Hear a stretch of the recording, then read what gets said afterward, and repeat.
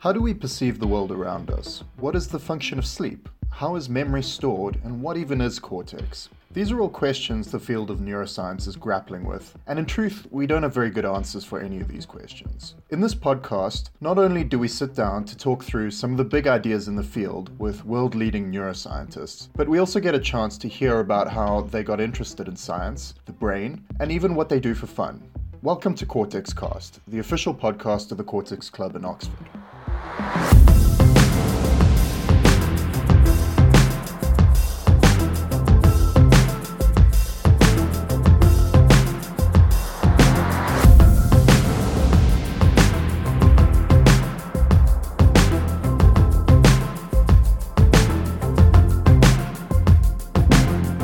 My name's Alex van Klemperer. I'm a PhD student in neuroscience, and I'm here with Sam and Paula, who helped produce this podcast. And we're going to talk a little bit in this episode about what Cortex Cast is. It's affiliated with Cortex Club, which is a student-run society, and why we decided to put together this podcast. So just to jump right into it, why don't you guys introduce yourselves? Yeah, my name is Samuel Picard. I am also a PhD student in neuroscience.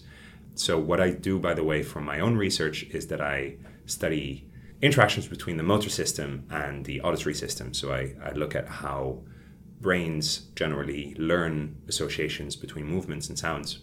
And I'm Paula Kanders. I'm also a PhD student here at Oxford in neuroscience as well. My own work is into decision making, and I'm very interested in multiple things, but currently I'm working on how the brain searches for information to guide future choice. And like I said in the beginning, I'm Alex van Klemperer. I'm a medical doctor from South Africa, but I've always had a really strong interest in neuroscience and neurology. So I decided to try and do a master's and then now a PhD in neuroscience. And I study in particular how connections in the brain form, particularly in cortex, and how those might be important for how the brain processes information. Why don't you guys tell me what even is Cortex and what is Cortex Club and why is it interesting for people? Cortex is just there to keep the rest of the brain warm, right? That's what some people say. Yeah, so Cortex Club was started by now, what is it? We're soon celebrating a birthday, aren't we? Yeah, so we're having our 10th anniversary very soon. So it was started, almost 10 years ago. Yeah, the initial idea is very similar to what it still is now, is eminent neuroscientists, sort of like across neuroscience, so all the way from more molecular neuroscience to computational neuroscience, social neuroscience, everything, get invited to Oxford to give a seminar that is aimed at students. So this is mostly at graduate students, but also undergraduate students and really anybody else interested. And even though it started out as a student club, it's quickly grown into a seminar series that really everybody interested in neuroscience in Oxford regularly attends, including more senior academics as well. And I think we have a really unique approach to the seminar series because it's quite informal. So we invite neuroscientists from all over the world to give their seminars, but because it's aimed at students, we want to give students the opportunity to have more informal conversations with the speaker as well. So after the seminar, we always go to the pub with the speaker and a few students, and this is a really nice way to not just get to know more about somebody's work, but also about the person behind the science. And this can be really inspiring for more junior researchers. One of the things I found most inspiring and cool about being involved with the organization for a little while is that when you're part of something like this, you think of, your favorite neuroscientist or someone that you think you would be lucky to speak to for 2 minutes at a conference or something like this, and then you'll probably be too nervous to ask the right questions. You don't think it's possible that you could just send an email to them and bring them over and have them for yourself for a whole day, or have them for yourself and your friends.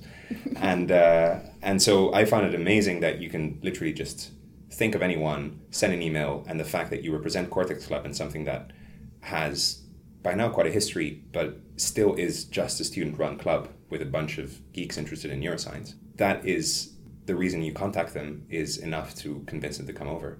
And that's really cool, I think.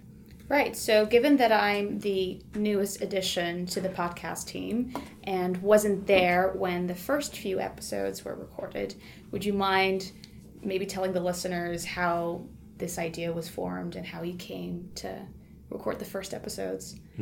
So we initially had the idea of recording this as a podcast because we felt that a lot of these more informal discussions were just super interesting discussions, not just for people interested in neuroscience, but for people who are curious about the world in general and maybe curious about how your brain works and interacts with the world.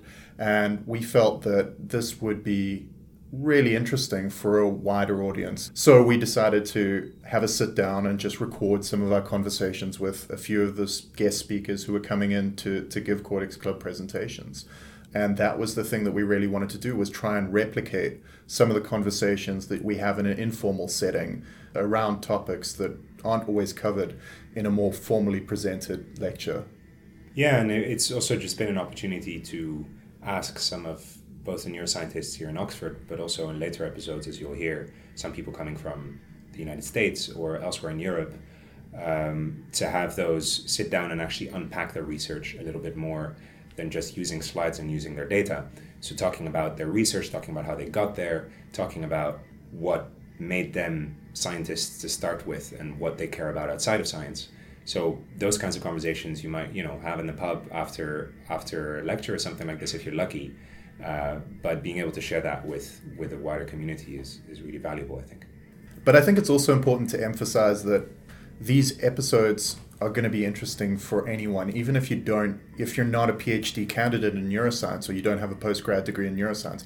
That's perfectly fine. These are going to be interesting conversations to listen to, just because these are engaging people who've got really interesting life stories, who have sometimes stumbled into neuroscience because they were planning on being professional musicians and happened to get interested in how the brain processes sound. So it has been a while since the recordings were made of the first few episodes that we're going to be releasing. Why is that? Right, good question. Alex, 2 years ago, had the fantastic idea of starting this podcast, did all the groundwork. I joined in for some conversations and we recorded these conversations. But then when it came to editing all of those conversations and actually releasing them and putting them out on the platform that everyone could access, that turned out to take longer than expected. And, when you start a PhD, life gets in the way sometimes, your experiments get in the way. And so 1.5 years later, a new committee came along and said, hey, how about we release a couple of more episodes and put this together as a series? Yeah, it's been a bit of a long and interesting road to get here, but and I think that when we first embarked on it, none of us really understood quite how much work goes into a podcast. So kudos to anyone that does this on a professional basis. But yeah, I'm really excited that we now are able to kind of pick this up and we're taking it forward, and we've got people that are going to be carrying this forward and getting these conversations out there. So, welcome to Cortex Cast. If we've piqued your curiosity, why not check out some of our other episodes? To give you an idea of what to expect, here's some snippets of what's coming up. But if you take basically any process in the brain, any function, it just changes fundamentally when you go from waking to sleep. So the question is, if you don't have any input to those visual brain areas, what happens to those areas? What we've worked out is that in those people, the visual system generally responds to auditory information. At the threshold of hearing, the hair bundle is moving the diameter of a gold atom. If you like what we're doing, why not subscribe or give us some feedback by leaving a comment. Your hosts this week were Samuel Picard, Paula Conders, and myself, Alex von Klemperer. Our theme music is by Yves Blue. If you'd like to know more about the Cortex Club, then check it out at cortexclub.com. Until next time, goodbye for now.